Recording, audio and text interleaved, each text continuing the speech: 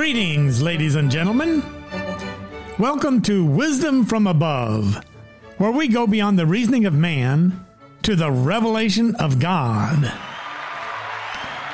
This wisdom from above is found in the Bible, which is the only book that is truly breathed out by God. My name is Dr. Harlan Betts, and this 8th season of Wisdom from Above is taking an in-depth look at the book of Revelation. Today's episode is based on Revelation chapter 12, verses 1 to 17.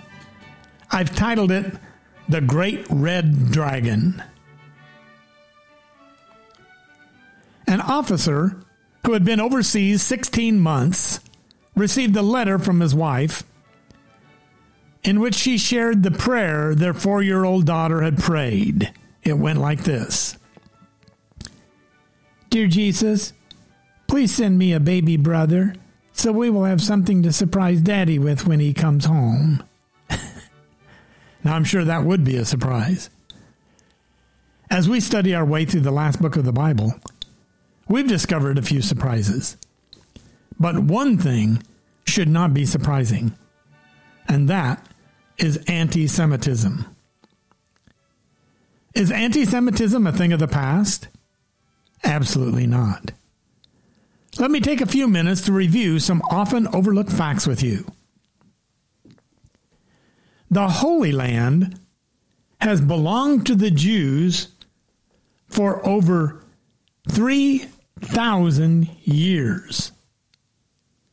Ever since God promised this land to Abraham, then to Isaac, and then to Israel. One of the saddest and most cruel stories our history books record is the irrational hatred and persecution of the Jewish people. 3 times they were captors in other lands. 3 times they miraculously survived incomparable persecutions in foreign lands.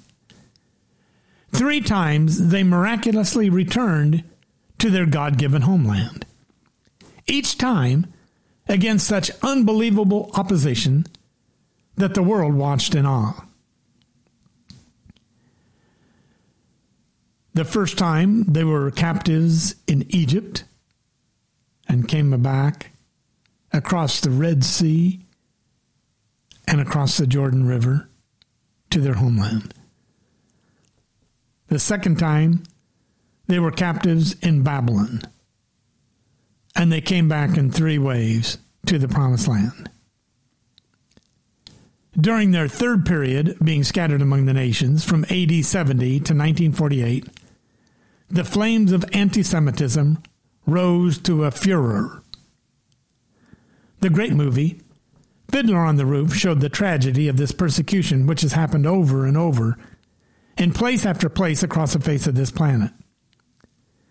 The award-winning movie Schindler's List was perhaps an even more powerful presentation of the persecution of the Jews by the Nazis.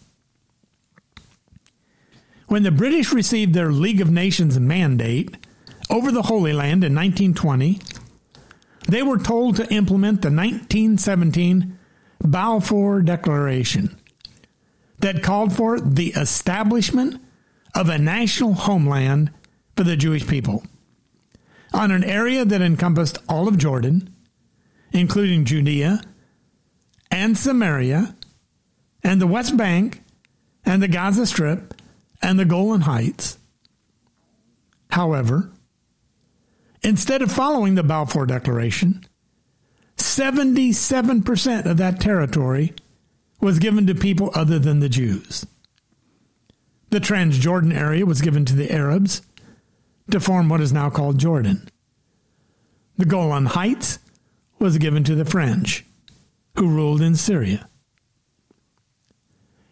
In 1947, the UN passed Resolution 181, which partitioned the remaining 23% of the territory into 2 parts, one for the Arabs and one for the Jews. The Jews were, at that point, cut down to only 13% of the territory designated to them in the Balfour Declaration. the Jews accepted the proposal, their independence in 1948, and expressed a desire to live in peace with their Arab neighbors. The Arabs, however, did not feel the same way. They were not content to have 87% of the British Mandate Palestine that was supposed to be a Jewish homeland. They wanted it all. Their goal was to destroy Israel and to drive the Jewish people into the sea. The flames of anti-Semitism continued to spread.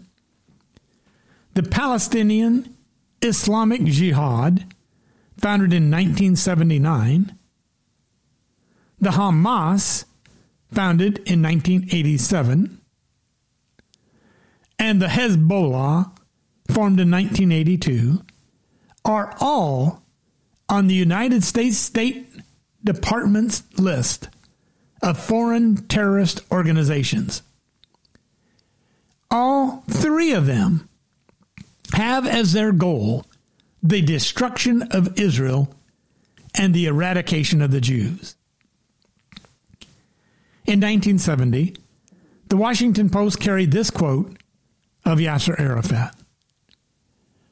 Quote, "The goal of our struggle is the end of Israel, and there can be no compromise." End of quote. The Palestinian Liberation Organization charter asserts the Palestinian Arab ownership of the entire Holy Land and declares the PLO's goal is to, quote, "liquidate the Zionist presence in Palestine," end of quote. It states that, quote, "armed struggle is the only way of liberating Palestine," end of quote.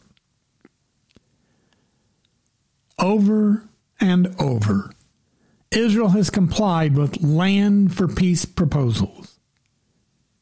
And over, the PLO has taken the land and failed to fulfill their commitments for peace. Amazingly, many in our world still accuse the Jews of occupying Palestinian territory. Many are blaming Israel for responding to terrorism and even claim that Israel is the aggressor. Many are associating Zionism with Nazism and even claiming there never was a Holocaust and an extermination of the Jews by the Nazis. Can you believe it? How people have obliterated and ignored and canceled history? Why have so many people persecuted the Jews? Why are there such strong anti-Semitic feelings among so many peoples? Well, this chapter makes the answer clear. This chapter shows that anyone who hates and persecutes a Jew is actually doing so at the instigation of the great red dragon. Anti-Semitism has yet to reach its most feverish pitch. The last 3.5 years of the tribulation will see the climax of anti-Semitism. There are 7 major figures in this coming true life story. 5 of the 7 major figures are highlighted in Revelation chapter 12. We look first at Revelation chapter 12, verses 1 and 2. And it will be important for us to try to identify the characters that are being described in these passages. Revelation chapter 12, verses 1 and 2. Now a great sign appeared in heaven, a woman clothed with the sun, with the moon under her feet, and on her head a garland of 12 stars. Then being with child, she cried out in labor and in pain to give birth. So the first figure is the radiant woman. Who is this radiant woman? Well, One view is that the radiant woman is Mary. But I would say the answer to that is no. Mary was not in hiding for 1260 days, and Mary will not be here during the tribulation. And clearly, these verses are talking about the tribulation. It's made even more evident in verses 6 and 17. The second view, the radiant woman is the church. But again, the answer is no. The church didn't give birth to Christ. Christ gave birth to the church. And secondly, the church will not be here during the tribulation. This brings us to view 3. The radiant woman is Israel. And the answer would be yes. The proof? Well, first, God is called the husband of Israel in Isaiah 54:5. Second, Israel is called the wife of God in Jeremiah 3:6-10. Third, Jesus is the child of God, Psalm 2:7. Fourth, Jesus is the seed of Abraham, Isaac, and Israel. Fifth, Jesus is the Redeemer, the Holy One of Israel, Isaiah 54:5. Sixth, this sign is an allusion to Joseph's dream in Genesis 37. The sun was Jacob, whose name was changed to Israel. The moon was Rachel, and the stars were the 12 tribes of Israel. The radiant woman's travail pictures Israel's travail under the enslavement of Egypt's bondage, under the destruction of Babylon's captivity, under the iron fist of Rome's oppression, under the insanity of Herod's paranoia. There are 4 representative women in the book of Revelation. Jezebel in 2:20 represents a false religious system. The radiant woman in 12:1 represents Israel. The harlot in chapter 17 represents the apostate church. And the bride in chapter 19 represents the true church.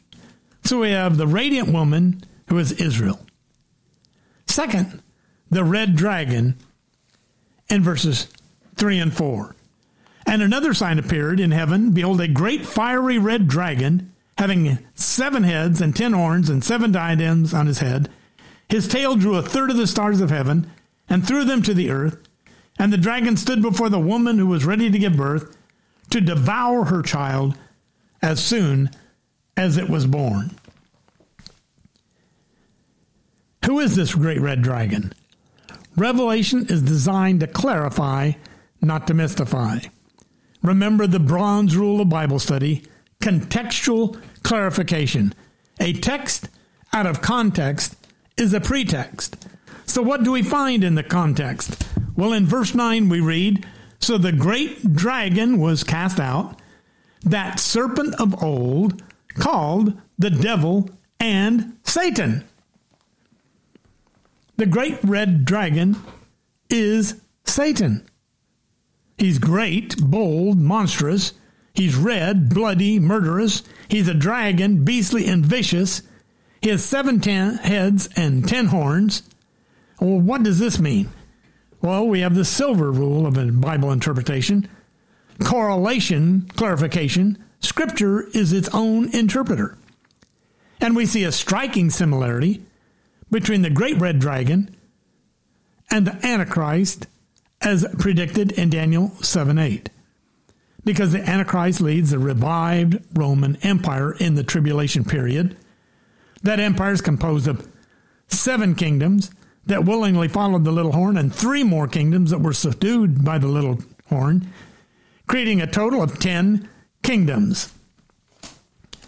And that's what we see pictured here, this idea of Satan having 10 horns, 7 diadems on his head, 7 crowned him willingly. He has 10 horns, rules 10 countries. The Antichrist will be Satan's human representative on earth. And verse 4 says, Satan's tail drew 1/3 of the stars. Stars are often representative of angels, as we see in chapter 9, verse 1, and Job 38, verse 7. 1/3 of the angels followed Satan in his rebellion against God. We read about that in Ezekiel 28 and Isaiah 14. Those fallen angels are referred to as demons. And Satan tried to destroy the Messianic line. We read about that he was waiting with his dominions, the demons, to devour the child as soon as it was born. Satan tried to destroy Christ through Herod by trying to kill Christ with the babies in Bethlehem. Then Satan tried to destroy Christ through the religious leaders by trying to murder Christ in Nazareth. Then Satan tried to destroy Christ through the people who cried for the crucifixion of Christ at Calvary. And Israel's child, Jesus the Messiah, was not destroyed at his birth, nor during his life, nor really even at his crucifixion, because, in fact, Christ defeated Satan through the crucifixion, as proved by his resurrection and his ascension. And then we have the Regal King in verses 5 and 6. And she bore a male child who was to rule all nations with a rod of iron, and his child was caught up to God and to his throne. Then the woman fled into the wilderness, where she has a place prepared by God, so that they should feed her there 1,260 days. View 1 is that the Regal King is the church, but this cannot be. The church does not rule with a rod of iron. The church is not a male child. The church is the feminine bride. But the second view is that the Regal King is the Lord Jesus Christ, and that is the correct view. He is the male child. Isaiah 7:14 predicts that a virgin will give birth to a son. Isaiah 9 predicts that a child is given unto us, a son is given to us, and he shall be called the mighty God, the Prince of Peace. And secondly, God's Son will rule with a rod of iron, Psalm 2. Thirdly, Jesus will rule with the rod of iron, Revelation 19. And fourthly, Jesus did ascend up to his throne. After his resurrection, he ascended back up to heaven. Verse 6, Satan, having failed to destroy Christ, turns to plan B and tries to destroy Israel. There's a large gap of time between 5 and 6, which is not at all uncommon in prophecy. The Antichrist sets himself up as God in the middle of the tribulation. This is known as the abomination of desolation. And at that moment, Israel is forced to flee for her life into the wilderness because the treaty has been broken and persecution is brazen. Israel experiences the Great Tribulation, known as the time of Jacob's trouble, for the last 3.5 years of the tribulation, which is equal to 1,260 days. Then we read about the ruling angel in our last verses. And a war broke out in heaven. Michael and his angels fought against the dragon, and the dragon and his angels fought against Michael, but they did not prevail, nor was a place found for them in heaven any longer. So verses 7 and 8 give us an incredible picture of angelic conflict, a picture of war in heaven. What? Are you kidding me? War in heaven? How can that be?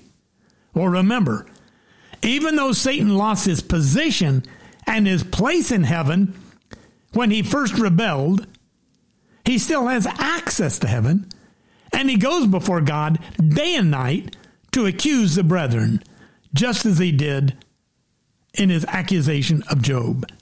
The ruling angel is Michael, and one day Michael and the elect angels will defeat Satan and the fallen angels, and they will be permanently cast out of heaven. Now I want you to notice briefly the names given to him in verse 9. And so the great dragon was cast out, that serpent of old, called the devil and Satan, who deceives the whole world. He was cast to the earth, and his angels were cast out with him. So the idea of a dragon, he's fierce, he's a destroyer. A serpent, he's cunning, a deceiver. The devil, he's a slanderer, an accuser. And Satan, he's an adversary and attacker. And it tells in verse 9 that he deceives the world. And, if our gospel is not understood, it's really because Satan has blinded the minds of the unbeliever. But he also tries to deceive believers and lead them astray from the simplicity and purity of devotion to Christ. And he accuses the brethren. He tries to attack, and so we must put on the full armor of God. And we read about that in Ephesians 6. Well, what is our defense? Well, in verse 11 it says, and they overcame him by the blood of the Lamb and by the word of their testimony, and they did not love their lives even to the death. The anchor of faith is the blood of Christ. The activity of hope is the word of our testimony. And the attitude of love for God is our commitment of life. Faith opposes the devil as an accuser. Hope opposes the serpent as deceiver. And love opposes Satan as adversary. The believer's response to persecution: I may face temporary defeat, but through Christ there will be ultimate and eternal victory. And consequently, believers will be willing to lay down their life in their commitment to Christ. And then finally, in the last verse, we see the rejoicing in heaven. Therefore rejoice, O heaven, and you who dwell in them. Woe to the inhabitants of the earth and the sea, for the devil has come down to you, having great wrath, because he knows that his time is short. The rejoicing is partly praise because God's kingdom is coming. It's praise because God's will is being done. It's praise because the accuser of the brethren has been cast down. And it's praise because the saints are overcoming. They're overcoming by the accuser, by the blood of the Lamb. They're overcoming the deceiver by the word of their testimony. And they're overcoming the adversary by their commitment to life. And there are some warnings here to earth as we look at this. The devil has come down to you. He's confined in space. He's come down knowing he only has a short time he is confined in time. And it says he comes down having great wrath. This is thumos, not orge. It's a strong passion, but less weight than orge. It's emotional rather than rational anger. Now, when does this happen? He is finally and permanently cast out of heaven at the midpoint of the tribulation, leaving 1,260 days for the great tribulation. And what happens then for the remaining believers? Well, Satan launches an all-out campaign against Israel. When the dragon saw that he had been cast out to earth, he persecuted the woman who gave birth to the male child. So he knows that if he can wipe out Israel, he can thwart God's program. But according to verse 14, the woman was given 2 wings of a great eagle to bring her into the wilderness. And the people of Israel are taken in the wilderness, perhaps to the rocky fortress of Petra, south of the Dead Sea. We read about this in Matthew 24, 15 to 22. And there she is hidden and nourished the last half of the tribulation. She's preserved those 1,260 days, those 3.5 years, those times and half a time spoken of in Daniel 7. What does a reference to the 2 wings of the great eagle mean? Well, certainly it is a work of God. It's pictured as being like an eagle, Exodus 19 or Deuteronomy 32. Perhaps it's a miraculous event like the food and water for Elijah at Kerith, or like the man and water for wanderers in the wilderness. Possibly it's some kind of an airlift. The 2 wings of a great eagle, picturing an airlift. Perhaps the airlift is by the country whose national symbol is the eagle. We don't know, but I sure wish it would be. I wish there would be a revival in this country. It seems to be breaking out in many places across this country and around the world here at the end times. I would hope and pray that there would be a major revival here in the United States. In verse 15 and 16, Satan's murderous attack, pictured as a flood, will be countered by God's miraculous preservation, pictured as an earthquake. And then finally, in verse 17, the dragon was enraged with the woman, and he went to make war with the rest of her offspring, who keep the commandments of God and have the testimony of Jesus Christ. So Satan, further enraged, turns back to pour out his wrath on those Jews who did not flee, specifically, and all the believing Jews, on the 144,000 witnesses, and all other completed Jews who make up this remnant. Let me wrap this up with some practical lessons. Number 1, Israel is fighting for her existence as a nation right now. Most Palestinians and Arabs have vowed to drive Israel into the sea. They do not want peace with Israel. They want to destroy Israel. They will not settle for the West Bank or the Golan Heights or the Gaza Strip. They consider all of Israel to be occupied territory, and they want it all. Satan wants Israel destroyed. Satan gladly promotes a legacy of hatred against Israel. Like the prophets of old, we must warn Israel of the coming travail. We must support Israel as she experiences the birth pangs of this coming tribulation. And we must comfort Israel with a message of hope in Jesus the Messiah. We ought to be concerned for Israel. We ought to pray for Israel. Pray for her physical safety. Pray for her spiritual awakening. Second, there's a cosmic conflict taking place at this very moment. We are in the midst of a spiritual battle. We wrestle not against flesh and blood, but against principalities, powers, spiritual forces of darkness. And Christ wants mankind to have life and have it abundantly, but Satan wants to steal and kill and destroy. Satan is blinding the minds of unbelievers lest they see the light of the gospel and trust in Christ. Have you seen the light? Have you placed your faith in Christ? Satan is also leading astray the mind of believers lest they remain devoted to Christ. Are you remaining devoted?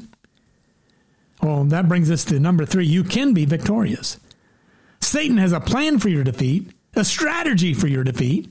He wants to steal your love, kill your hope, destroy your faith. His method is deceit. His target is the mind. God has made victory over Satan a possibility. But in each of our own lives, we must make that victory over Satan a reality. How? Well, 3 weapons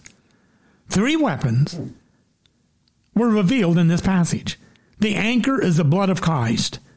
We must exercise faith, an exercise of faith to overcome his accusations. And then there's the activity, the word of God, an expression of hope to overcome deceit. And then there's the attitude of living for Christ, an experience of love to overcome fear. We should be willing to live for Christ, and if we have to, willing to die for Christ. Never doubting in the darkness what God has shown us in the light. Loving God more than life. Trusting God in spite of circumstances. Convinced that God has an incredibly wonderful plan for our eternity. Now by these 3, faith, hope, and love, but the greatest of these is love. So I ask, where do you stand? What is your destiny? There's a spiritual battle taking place, a battle between good and evil. But it's far more than that. It's a battle between God and Satan. Jesus is going to win this battle. Are you on the winning side?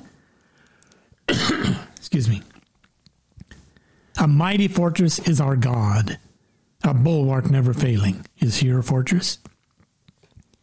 And though this world with devils filled should threaten to undo us, are you afraid? Did we in our own strength confide, our striving would be losing. Are you on the winning side? Well, that's a wrap on the 12th chapter of Revelation. I am honored that you're part of my listening family. Please share this podcast with your family and friends. I look forward to meeting with you each week as we seek to discover the meaning of the book of Revelation. I wish you a great week and God's blessings. Thank you for joining me in this passionate quest for wisdom from above.